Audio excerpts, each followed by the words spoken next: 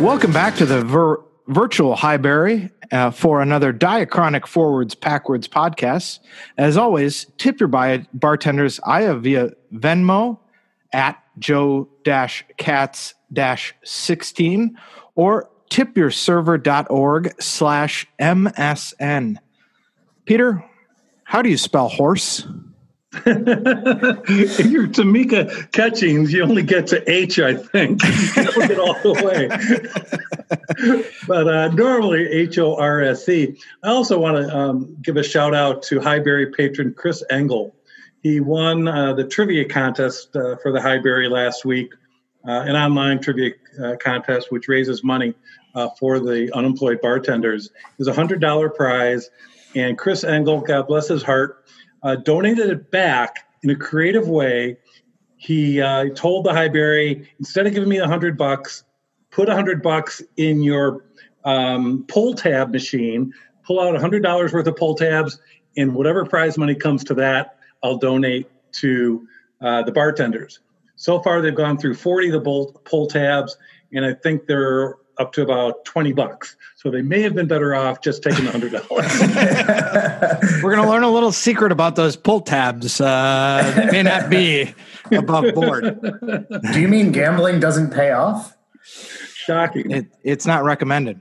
As always, I'm joined by the Phineas to my Ferb, Dan Fallon.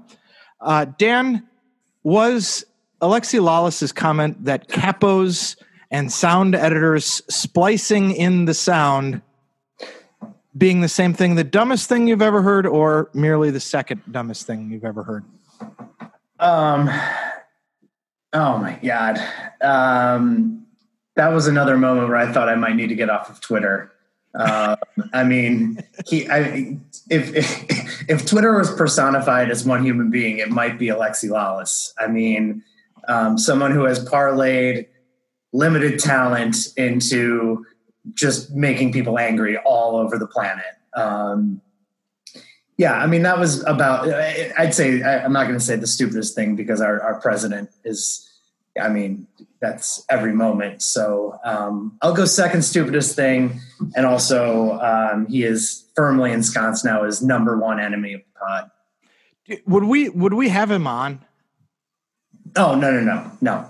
Because the problem is you can't keep giving people like that a platform. And that's the problem with him, is that he does that because he knows everyone, he knows we're talking about it, and he knows them. We'll try to get him on the pod and engage him in some sort of a discussion about it. When all he wants to do is fire people up, and which is why he works for Fox. So he's perfectly suited to their brand of, I'm doing air quotes, journalism. Yeah, this is a podcast, so it's not a visual medium. So thank you for that. Yeah. Well, not to name drop, but I was talking to Paul Caligiuri today, and double name drop, and he was sharing an Alexi Lawless story with me from the 1994 era. And it was in context with their lead up to the World Cup and their tours around the United States playing games. And he said, inevitably, we would have our pregame meals at these Irish bars, and we would walk in, and it would be set up with the table in a U and a bar stool at the front of it. And TV cameras would come in, and they would put Alexi at the head and give him a guitar and have him perform for the cameras.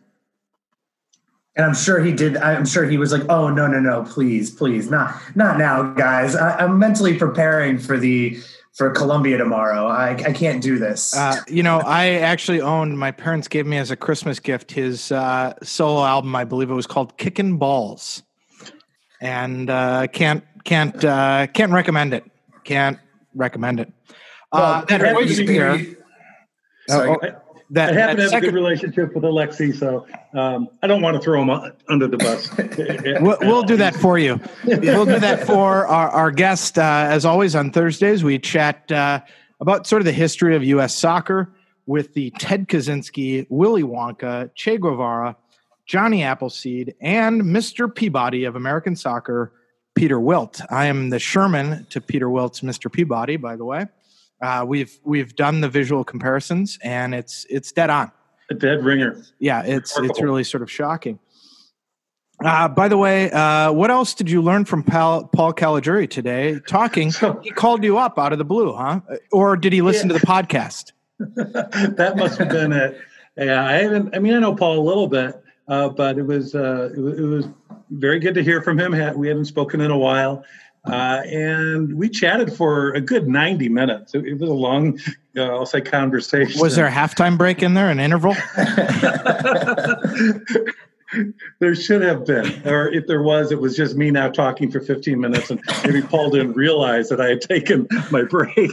But it was a fine conversation, and he was telling some stories of the old days, which I enjoy hearing as a fan of that team from 90 and 94.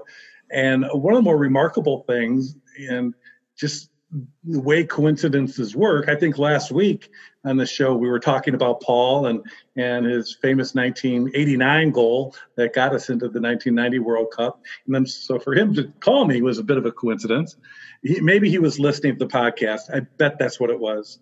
And that I hear we're quite popular in the Paul Caligiuri household. The Harks household less so, but Caligiuri household very popular. I'm pretty sure my joke got edited out, so John Harks should still like us. I believe in episode 1 or 2. But then Optily slid one in later. Yes, that is right. Every week it's a challenge to keep John on board with his fandom of the show. But then, another coincidence, yesterday as I'm cleaning out my basement, I came across this pair of autographs that I had thought had been lost for decades and decades that my brother and I got at a Chicago Blackhawks game in the 60s of Gale Sayers and Brian Piccolo, made famous in the movie Brian Song. Brian Piccolo, of course, passed away of cancer at a very young age when he was still with the Chicago Bears, and that's what the movie was about. And so these autographs were rare. Well, Piccolo's more so than Sayers, because then Gale Sayers is still signing autographs.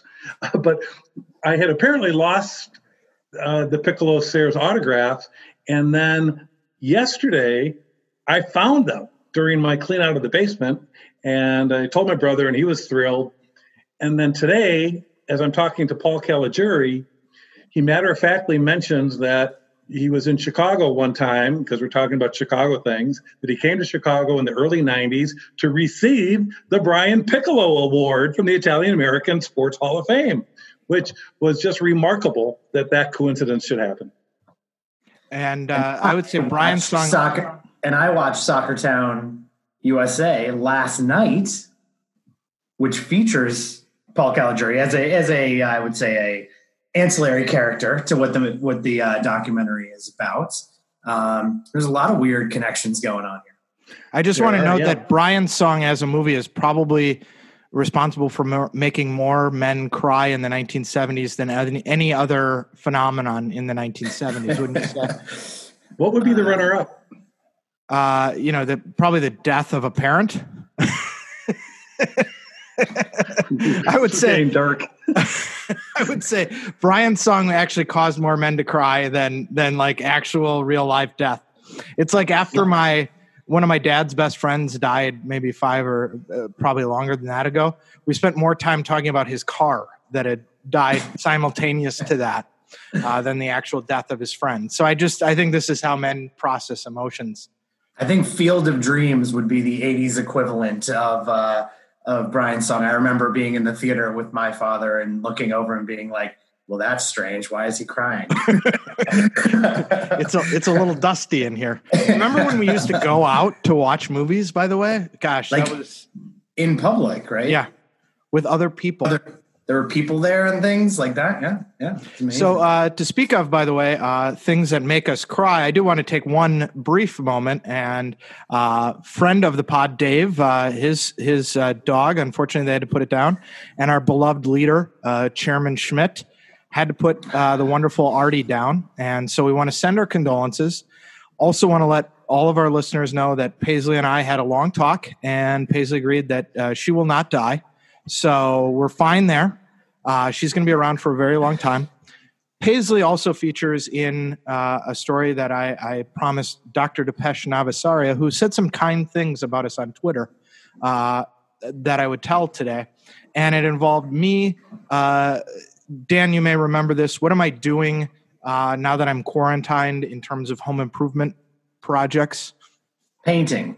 I am painting my walls. I'm also, and those of you watching on the simulcast can see me point to the light fixture behind me, which I installed this weekend. Unfortunately, it came without hex nuts, which you needed because I've had a case of hex nuts. You're better off without it. Took some antibiotics and cleared it right up. Some chloroquine or whatever it's called, I think. You got to mix it with the hydroquil, and boom, everything's fine. It kills everything. And so quarantine over. That's the problem with America. It's not the COVID. We've all got a bad case of the hex nuts. Peter is gonna just walk away at some point. We're trying to alienate listeners and guests every time, and so I call up my parents because I know my grandfather was a great word worker and had all of these, bits and pieces. And I measure the screw and I say, Dad, do you have any, properly sized hex nuts for for this? And he says, yeah. It goes down in the basement, digs them out. He said, I'll put them out. We'll, stop by, pick them up. We'll appropriately socially distance and you can say hello and grab them.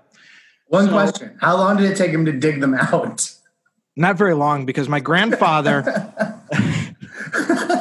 it did not take him that long to dig out his hex nuts. This is amazing. This is the best pod we've ever done. So I go over to the house to get, what do I go to get, Dan?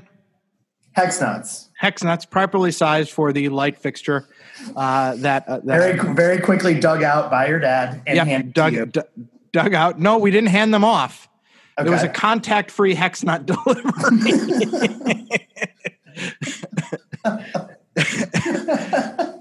And so I go over there. I'm grabbing the hex nuts, two hex nuts for those of you playing at home. That's healthy. Paisley likes to ride in the car, so Paisley came with me. She came over, and of course, Paisley being Paisley, went up to my dad to get petted by him. And my dad's petting him, and this leads to my mom pointing out that you shouldn't be petting animals because, and my dad goes, no, they don't carry the virus.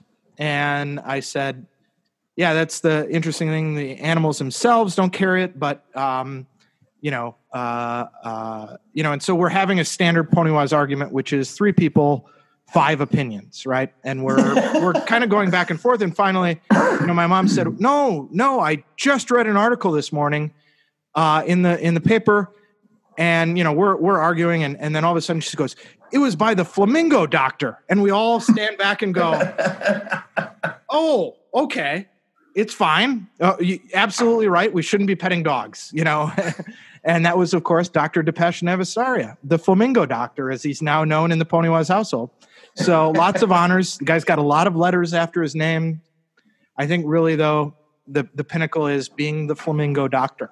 And being apparently the unofficial sage of the Pony-Wise family. If you can end an argument in the Pony-Wise household, that's something that you should be quite proud of, because he's the Dr. Fauci of the Pony-Wise family. Because we are a stubborn bunch, I would say.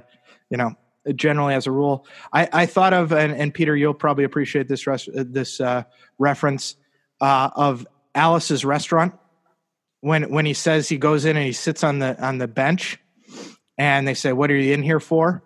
And he says, littering. And they all moved away from me. And then I thought of the following line where he says, and creating a nuisance. And they all moved back, and we were the best of buddies. And, that was Dr. Flamingo brought the whole family back together. So there you go. And Keith, we want to say congratulations to 0 of our Arlo Guthrie fans out there who got that reference. Oh, you don't think we have any Arlo Guthrie listeners? Dozens. I was sort of shocked at how many, because I'm doing this Europe 1972 Grateful Dead couch tour. How many of our listeners are Grateful Dead fans?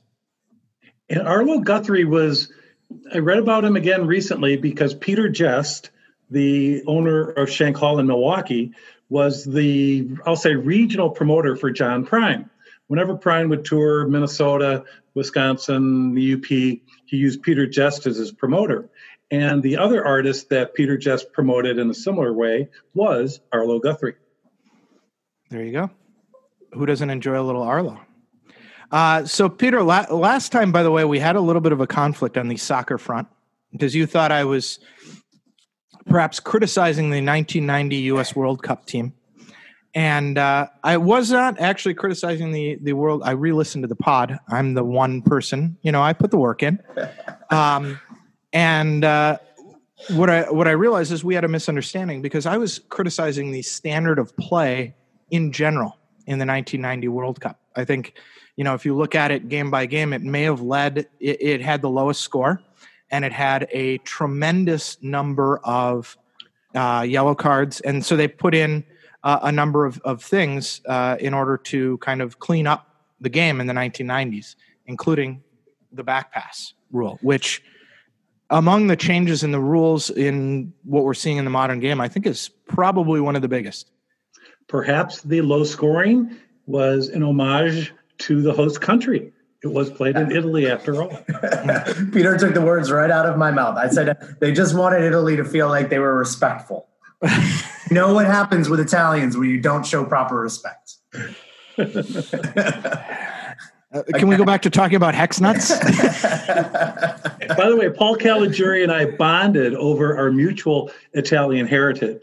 His is somewhat well known because his last name is very Italian. And apparently his father was born in Racine, Wisconsin. He has a Wisconsin connection. Wow. His grandparents had immigrated to Racine in perhaps the 1920s. And his father spent his first 6 years there before moving to Montebello, California. Paul says because probably they moved there because it sounded Italian. And they were probably much disappointed to find out it wasn't once they got there.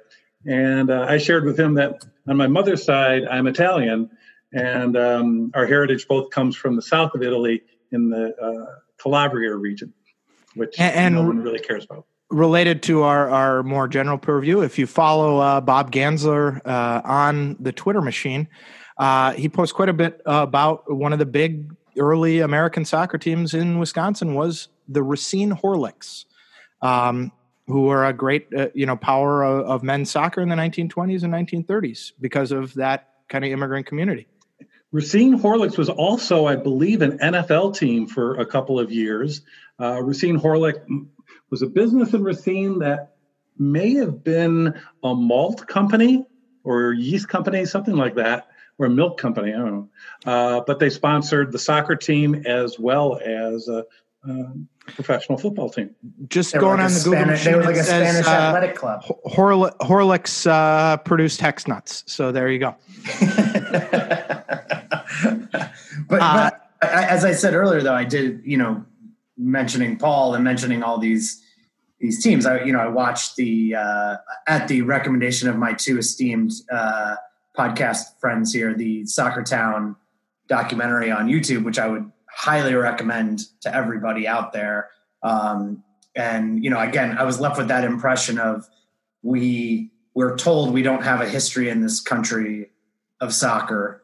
We know that's not true from the early 1900s when immigrants were coming over here and playing, but that history kind of gets lost. But then there are pockets, Milwaukee, St. Louis, Kearney, New Jersey in this case. But, I think that story in the movie really resonated with me about, immigrant parents bringing that passion here and hearing these kids going into a bar in the early 1980s in the United States and watching soccer and playing darts and games being on, and the biggest sport in Kearney, New Jersey with soccer was was, that reminder again, that there are, I think Peter said it last time, we jokingly call you the Johnny Appleseed, but there have been people in this country who have been grooming and nurturing the game at the grassroots level for a century. And I came away with a ton of respect for the people of Kearney, New Jersey, and the parents that, churned out these 3 players, but also, kept alive a love of soccer that I think now is kind of much more widespread. And so kind of speaking to that and the people that kind of grew the game, the 1994 team was coached by Boro Milicevic, because the U.S. team wanted to get success, and that guy had great success, I think, with Mexico before that, Costa Rica in 1990, and had managed a number of teams and kind of got them through. But the sort of next step, and that's producer Paisley assuring us she will not die. The sort of next step became in 98, and it was a catastrophic performance for the U.S. They hired an American coach, Steve Sampson, who had been Bora's assistant. But in 1998, Peter, you brought forth one of the next waves of American soccer by hiring Bob Bradley, right, at the Chicago Fire. Yeah, I gave him his first head coaching job as a professional. He'd been coaching many years, amateur teams, collegiate teams, Princeton most notably. And today, I knew he had started his coaching career at Ohio University. He went there to get a sports management degree, which at the time was the only master's program in sports management in the country. And today, Rick Laws, the former PR director of DC United, tweeted a picture of Bob Bradley coaching for Ohio University at a Nippert Stadium at University of Cincinnati. And it was amazing, first of all, to see Bob with all that hair on his head. Yeah. But the scowl was still there. You could still. Oh yeah, you could definitely tell he was. Yeah. He was there 81 to 83. He also was an assistant to Bruce Arena, both in college at University of Virginia and then at DC United, which is where I met him. And recruited. It's funny. I ended up recruiting him to be the Fire's first head coach, more so than the other way around. And what was it about Bob that you really were interested in, Peter? What having watched him coach or got to know him? And it was getting to know him. I'm embarrassed to say I barely knew of his background at the time. Ron Waxman, a player representative who was become very close to both Bob and myself, recommended Bob to me. And so when I was doing my tour of MLS teams to get best practices and worst practices, when I visited DC United, I asked to meet with Bob and talk to him about our head coaching position. Kevin Payne said, "I'm sure that'll be fine. Let me ask Bruce." And Bruce said it was okay. When I got out there, Kevin introduced me to Bruce, who he and I had met occasionally before. I remembered Bruce. Bruce had no idea who I was. And Kevin says, "This is Peter Wilt from Chicago, the new Chicago team." He says, "Chicago, eh? It'll never work." So it made me a little bit happy the following October when we beat DC United in MLS Cup. But I took Bob to a real fancy restaurant not far from Redskin Park, where they trained, the old Washington Redskins training facility. I think it was probably a Bennigan's or a Hooligans or some other TGI Fridays. Alexi Lalas had performed at on his worldwide U.S. soccer tour. And Bob ended up asking me more questions than I asked him. And they were really good questions. And they really centered on, would we be able to provide a professional environment where the team could come and work and make it their own. In the early days of MLS, a lot of teams were actually using shared training facilities. I remember going down to Dallas on my tour to visit the Dallas Burn, and their training facility was a shared field with a high school team, and they used double wide trailers as their the team offices and showers, and that was more the norm than having dedicated space. And Bob recognized how important having that dedicated space was, and coincidentally, we ended up getting him and that first year fire team a training facility really similar to what he had in DC United. It was actually Halas Hall, which was a Chicago Bears former training facility, which when it was built was patterned after Redskin Park. So that pleased him very much to know that that was where we anticipated our training was going to be. He had been turned down for job openings in MLS before, most notably with the New Jersey Metro Stars, which I think hurt. I mean, that was his hometown. He's from New Jersey. And maybe the not getting it the first time, he fair enough. But the second time, I think, wasn't right. And I believe there's a third time that they passed over him. And so I was just fortunate that he was still available in 1997 was when he was actually hired. And so where did, Bob's ideas about kind of professionalism and training come from? Did they come from Bruce and what he had seen, or was he already, one of the things that he's kind of paved the way for other managers is he went abroad very quickly, after his U.S. career. Was he already, making trips and looking at things elsewhere, or was it just his innate kind of sense of things?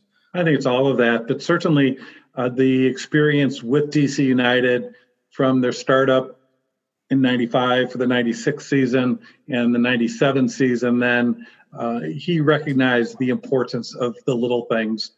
And, Bruce was in some ways a mentor, but it was also very much a collaboration.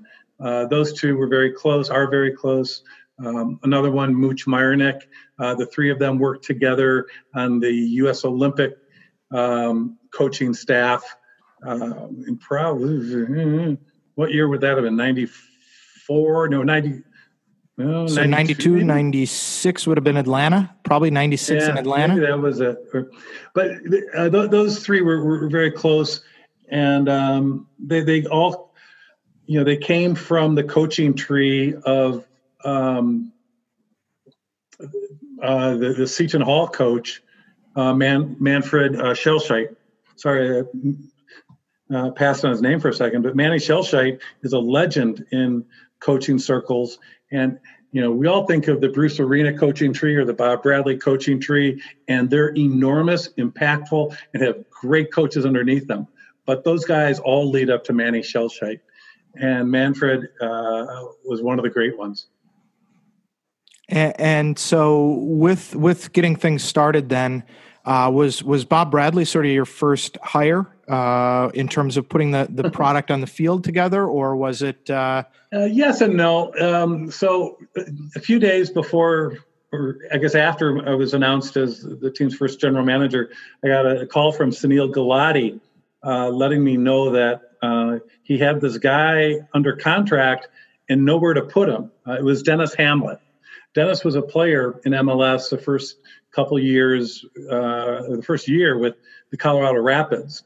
And then he suffered a stroke, a miniature stroke that disabled him, made him unable to play, and he had to retire in 1997. He was still under contract to MLS.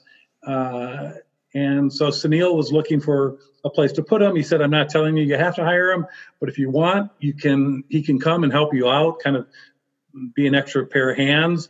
And he's under contract till the end of 97. So I brought in Dennis, and it was a very small staff at that point. It was just Dennis and myself. And then soon after, Allison Holmstrom came in. She had been Doug Logan's executive assistant. Doug said to me one day, I'm going to give you the best present you've ever had. And I was looking for a big box behind his desk or something. It was his executive assistant. And he was right. Allison was remarkable. And she organized so much in that first year for the Chicago Fire and is one of the unsung heroes of the team, as is Dennis. So Dennis did some scouting for me. He did some sales, did appearances. And then when I hired Bob, I told him that Dennis was working with me. He's on board. He's been doing some scouting. He's available to you. I'm not telling you you have to hire him as an assistant coach. I would never tell the head coach who they have to hire as an assistant. But I said, if you get to know him, you like him, you respect him, you want him, we can hire him after his contract with MLS runs out at the end of 1997. And lo and behold, they did get along, respected each other. Bob hired Dennis as an assistant coach for that first season, and Dennis actually ended up staying on perhaps longer than any other technical staff person that was hired during my tenure. And he left after 2007, 2008. He was there for fully 10 years, right? As sort of head coach at the end, maybe even longer. Sounds about right. 2008, yeah, maybe 2009 or so, somewhere in there. Yeah. He made it to the Eastern Conference Finals 2 straight years, and was let go, which I still don't understand why. He had, I thought, very good success. And the team, frankly, hasn't reached those levels since Dennis left. What was responsible for basically the best season in expansion history, unless you can identify, like, I know a lot of sports history. I've seen the pile of clippings from the Chicago Tribune where you get mentioned for winning the sports trivia. So maybe you can point out, like, in 1967, there was an ABA team that had a better expansion season. But I would say that first Chicago Fire season was probably the most successful expansion team ever. What was responsible for it? Was it Bob? Was it just kind of a magic alchemy? What happened? Ooh, Magic Alchemy. That would be a great band name, by the way. So would Hex Nuts. No, it would be Hex and the Nuts. I think I'm starting to think about CONCACAF qualifying now. The Hex Nuts. I try not to think about ever. Well, that 98 team was successful. Not only did we win MLS Cup, we also won the U.S. Open Cup. So we won the double that year. And I used to tell people, or we used to promote, that we're the first professional soccer team ever to win the championship in our first year, which isn't true. Didn't stop us from saying that. And there was one that I know of before that won as an expansion team, and one that has won the championship since then. The one beforehand, I believe, was NASL Philadelphia. I don't know if it was the Freedom, probably the Freedom. Bob Rigby, I think, may have been their star player. And I think they won the NASL championship, perhaps, or maybe it was MISL, as an expansion team. And then I was just reading Jeff Reuter's really good recap of One and Done, one spelled W-O-N, and Done, the story of the 2017 San Francisco Deltas. They won the NASL championship in their expansion year and then folded 2 days later. American to answer soccer. Your question. That is American soccer in a nutshell. In a hex nutshell. Yeah.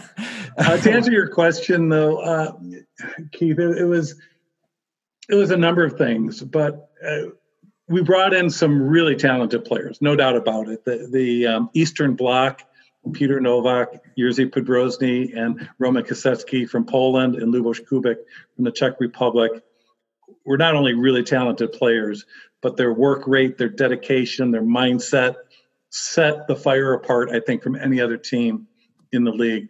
And then the young talent we had, guys like C.J. Brown, who was a rookie, Chris Armas, Ante Razov, Jesse Marsh. Diego Gutierrez, Francis Acaro wasn't a young player, but his veteran presence obviously helped. So we were very talented.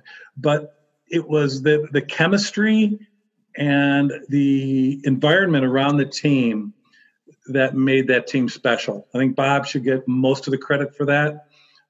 He's got a way of creating an us versus them mentality, and the us is the people, and he'll create or identify, maybe it's a better term, common enemy outside of those walls.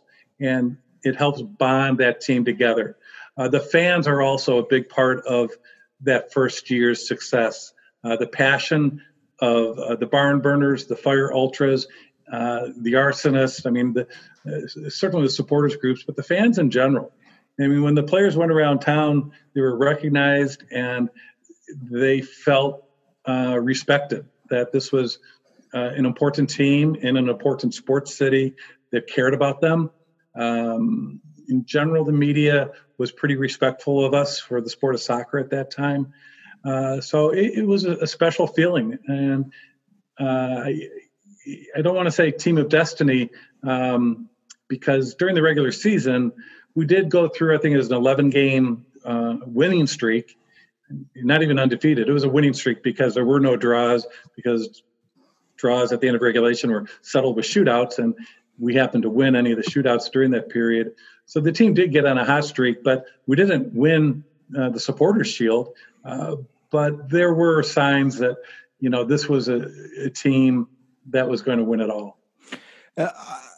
Dan, jump in at any point, but I did have a question about sort of Bob Bradley working with these experienced Eastern European guys. I mean, one of the theories about why he struggled at Swansea was, he came in and he was an American trying to get, these English guys to, listen to him, and they just don't have that kind of built-in respect for Americans.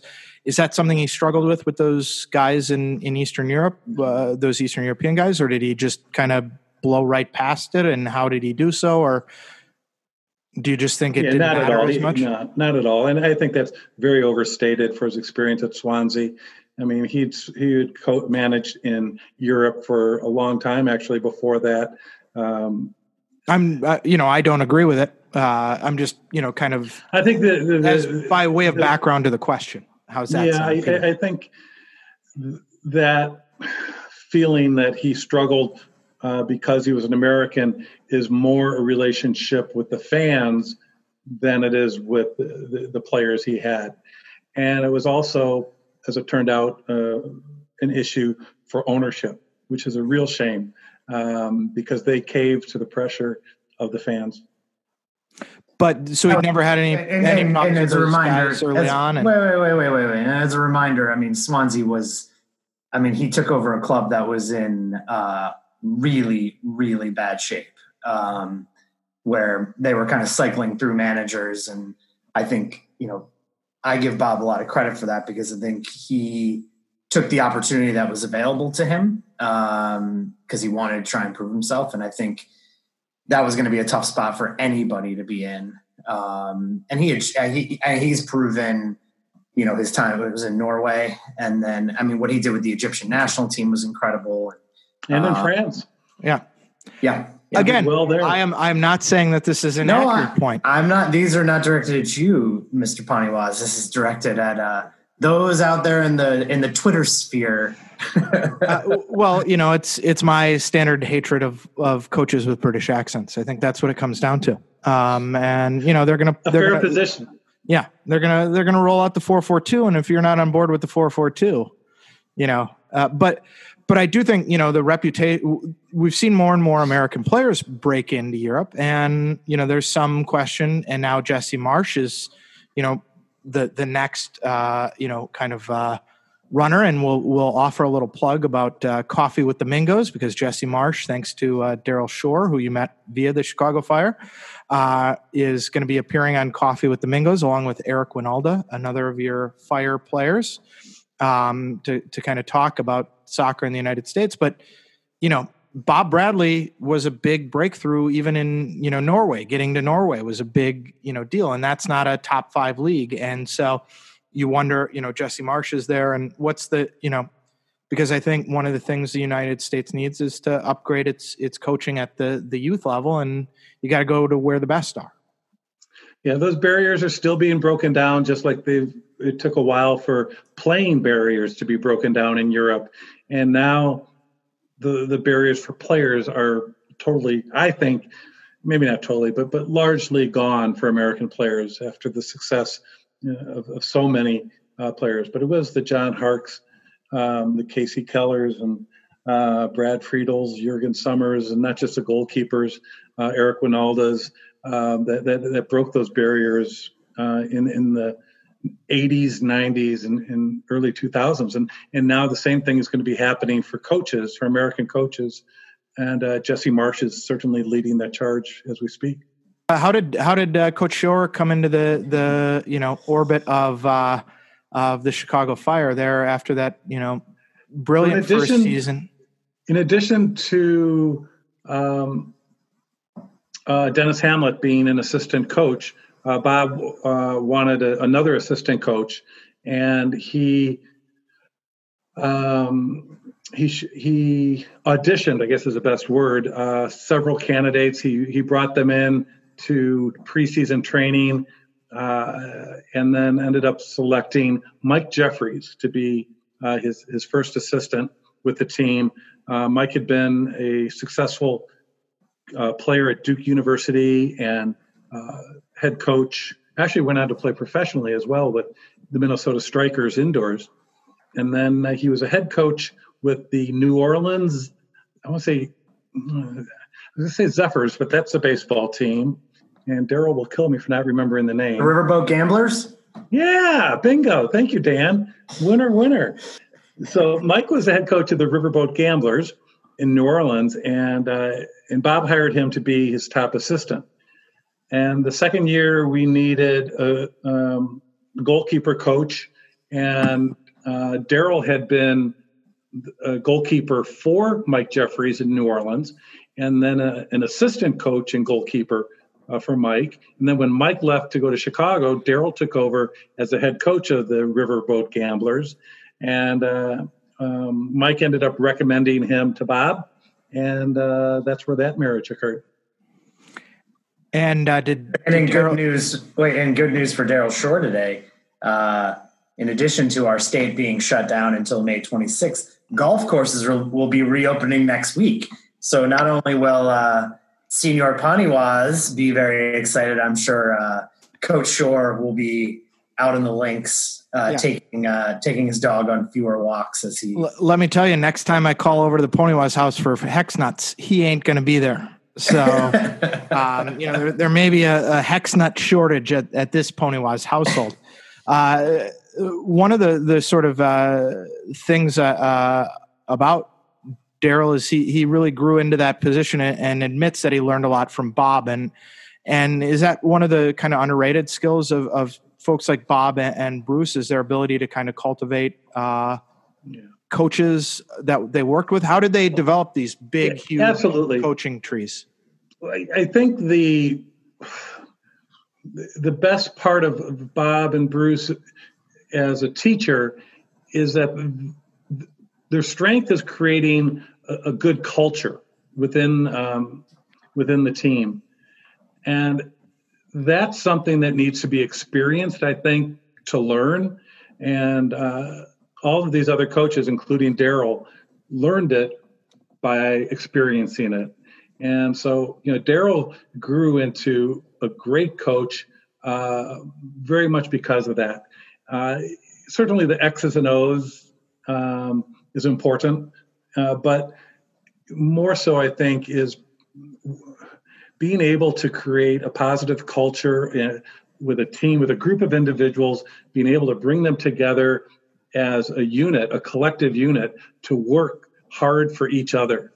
And Daryl's done a great job of that. He did that in Chicago as he moved from being a goalkeeper coach to an assistant coach that did goalkeeping coaching, and then becoming an assistant coach elsewhere, including Real Salt Lake, and then going on to be a head coach in lower division soccer, as well as his short time as the head coach with Real Salt Lake.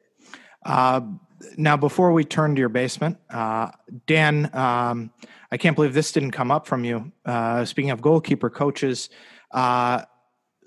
circulating on the Twitter was a picture of or a short clip of Jorge Campos, who came into a match, scored a goal with a rainbow over the guy's head, and your time overlapped with Jorge's, did it not, at Chicago? Yeah, absolutely. Yeah, I traded for him. And was he the most athletic, kind of, could you beat a team of 11 Jorge Camposes?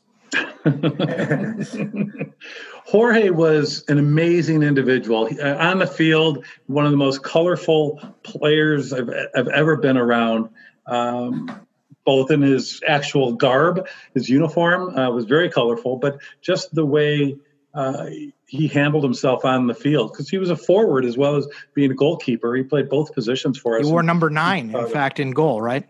Yeah, so he wouldn't look that odd if he went to the to midfield, which he often did. It's fine. When I traded for him, everyone celebrated that we had acquired Jorge Campos, arguably the most popular player in Mexican football history. But the trade was really for Chris Armas, who was maybe perceived as a throw-in in the deal. We'd been trying to secure Chris Armas since Bob was hired. Bob told me we have to get Chris Armas on this team. And we did the expansion draft where I think we got 10 players, 2 of them from the LA Galaxy. It was Kevin Hartman, the goalkeeper, and Danny Pena, the defender. They both let me know that day that they had no interest whatsoever in relocating from the LA Galaxy to this new expansion outfit in Chicago. Kevin was great. He called me, explained that he'd prefer to stay in LA. He didn't make a big deal out of it, but just said his preference was not to relocate. And I thanked him for his honesty, and I said, we'll see what we can do. Danny, on the other hand, got all panicky and was almost blubbering to me, saying he couldn't leave LA. And I said, well, why not? Why can't you move from LA? He said, well, it's my dog. I've got a dog, and I can't leave LA. I said, good news, Danny. Chicago now allows dogs. He says, but it's a big dog, a really big dog. So, well, I'll see what we can do. You don't want players on your team who don't want to be there. So we talked to LA. Their general manager at the time was Danny Villanueva, son of the former LA Rams punter, Danny Villanueva Sr. And, Bob told me he doesn't care as long as Chris Armas is in the deal. And I probably talked to Danny, not exaggerating, 36 times over the next couple of months, trying to get that deal done.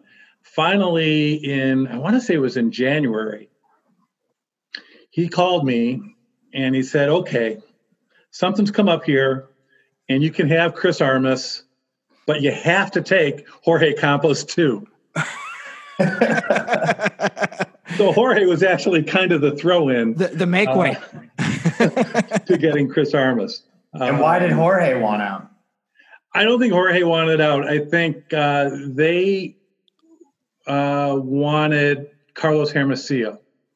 They saw that they had an opportunity to get Hermosillo, but they had to open up an international slot. They had to open up some salary room. Yeah. And the way to do it was to trade Jorge.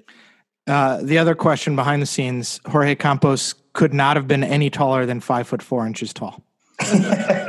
Not much taller than that. He was. Yeah. I mean, he was on the John Bush side of things, the Nick Rimando side of things, all the Daryl Shore side of things. Indeed, the Keith Ponnewise side of things. Great goalkeepers. Yeah. The Keith Ponnewise side of things. We don't mention our own playing career, but let's just say I was listed at a very generous 5'11" in the program. Oh my gosh. That's some fuzzy math. In your stilettos? I was standing on a pile of hex nuts. I'm not. This is the only episode we're going to do any hex nut jokes, and then it's done from here. But Peter, what's going on in the basement? You told me before we went live that you're up to 40%. I think we are. I think it's moving along much more quickly. We only have one big garbage barrel that we can put things in, and they only pick up our garbage once a week. So I can't throw out more than one garbage barrel of junk a week. So I try to pace myself. And it's probably at a percentage of, I'm keeping 3/4 to 80% of it and throwing out 1/4 of it. Came across some great old memorabilia from my childhood. An 8x10 glossy of Joe Pepitone. Dan, do you remember Joe Pepitone? I sure do remember Joe Pepitone of SNL fame. That's right. And he had the long hair. He was the first baseball player to bring a blow dryer for his hair into a locker room. And he was kind of the Joe Namath a little bit of baseball. He was very Broadway Joe. And this picture I have of him is when he was with the Yankees in maybe 1964, 65. It's autographed, and his hair is very trimmed closely. It doesn't look like the Joe Pepitone I remember. So I need to admit that I just messed up here. I was thinking Joe Piscopo, who I know, but I do know Joe Pepitone, and I believe either his son or grandson went to high school with me. Probably his son. In Long Island? Yeah, on Long Island. Yeah, there was a Pepitone. I'm just trying to remember. I don't remember what the familial tree was, but yeah, he's a favorite of Larry David's apparently. Pepitone. Pepitone is a favorite of Larry David's. Oh, there you go. I came across a number of old tickets stubs, including my first Madison Mallards ticket stub from 2009, which I remember the game distinctly because I was so impressed with the environment, the game atmosphere, the execution of the promotions. And I remember telling people, this was long before I worked for Big Top, I told people that I thought the Mallards were the best run sports team in the state and certainly the best value in the state. And I'm not just saying that for Connor and Vern's sake, but even back then, it was true. The Mallards did a great job. I had a ticket stub in there that I posted of, what was it, Cleveland Indians and Houston Astros game played at Miller Park. And I'm pretty sure that was from the Katrina rescheduled games when they played neutral site. Yeah. Don't worry about, Connor. We've already had him on our one time. That's it. We're never having him back on. He was unable to name any current music he was listening to. So that's enough of that. Well, I'm sure he doesn't listen to this podcast anyway. Well, our general goal is to, have only 2 people listening to us. And Dan, by the way, Peter was listening to some Bruce beforehand, and your Long Island boy Gary Green, also a fan of the Bruce, isn't he? Yeah, he's a big Bruce Springsteen fan. He was tweeting at him recently about saying he'd been to like 300 or 400 Bruce Springsteen shows, which I guess as someone who's been to almost 95 Phish shows, I guess I have to give that some respect. But I was questioning whether our friend Bruce Springsteen would be on board with Union Omaha charging, I believe, $108 for their new kit. That doesn't seem like working man kind of prices that Bruce Springsteen would agree to for the new kit from Union Omaha, which basically is just a white jersey with their sponsor and logo on it. So I certainly wouldn't be dropping $108 on that. But maybe things are going a lot better in Omaha than I mean, they do have Omaha Steaks. They do have the Oracle of Omaha in Mr. Buffett, but seems a little pricey for a 3rd division soccer kit. It's very white, like Gary Green's teeth, which is a joke I think we stole from a member of Forward Madison office who prefers to remain nameless. But yes, very white like his teeth.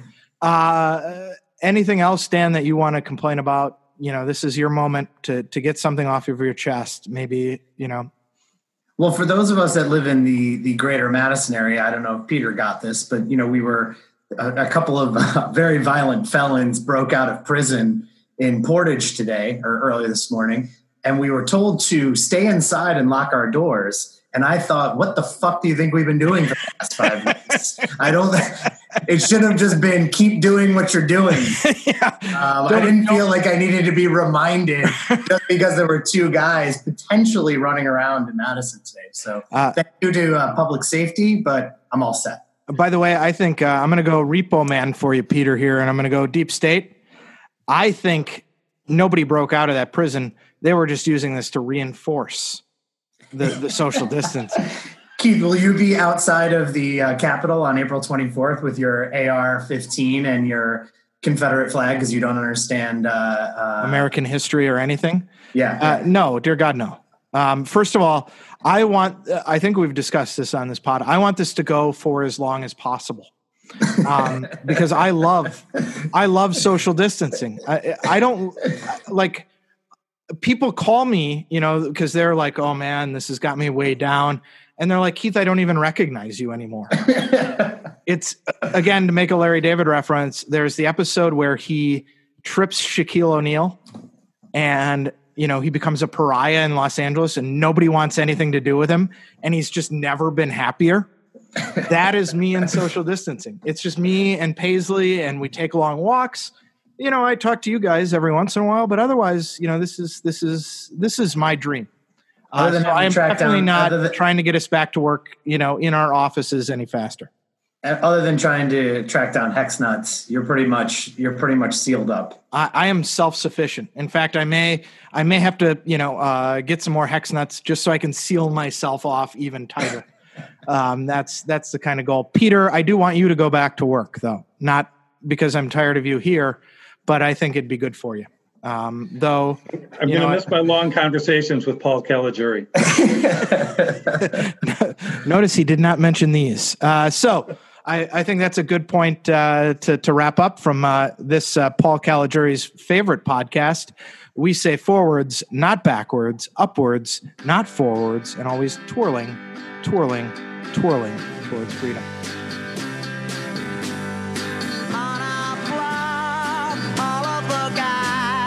Call her Flamingo, 'cause her hair glows like the sun, and her eyes can light the skies. When she walks, she moves so fine, like a flamingo. A lot of people don't realize what's really going on. They view life as a bunch of unconnected incidents and things. They don't realize that there's this, lattice of coincidence that lays on top of everything. I'll give you an example, show you what I mean. Suppose you're thinking about a plate of shrimp. Suddenly somebody will say, plate or shrimp or plate of shrimp, out of the blue, no explanation. No point in looking for one either. It's all part of a cosmic unconsciousness. You eat a lot of acid, Miller, back in the hippie days?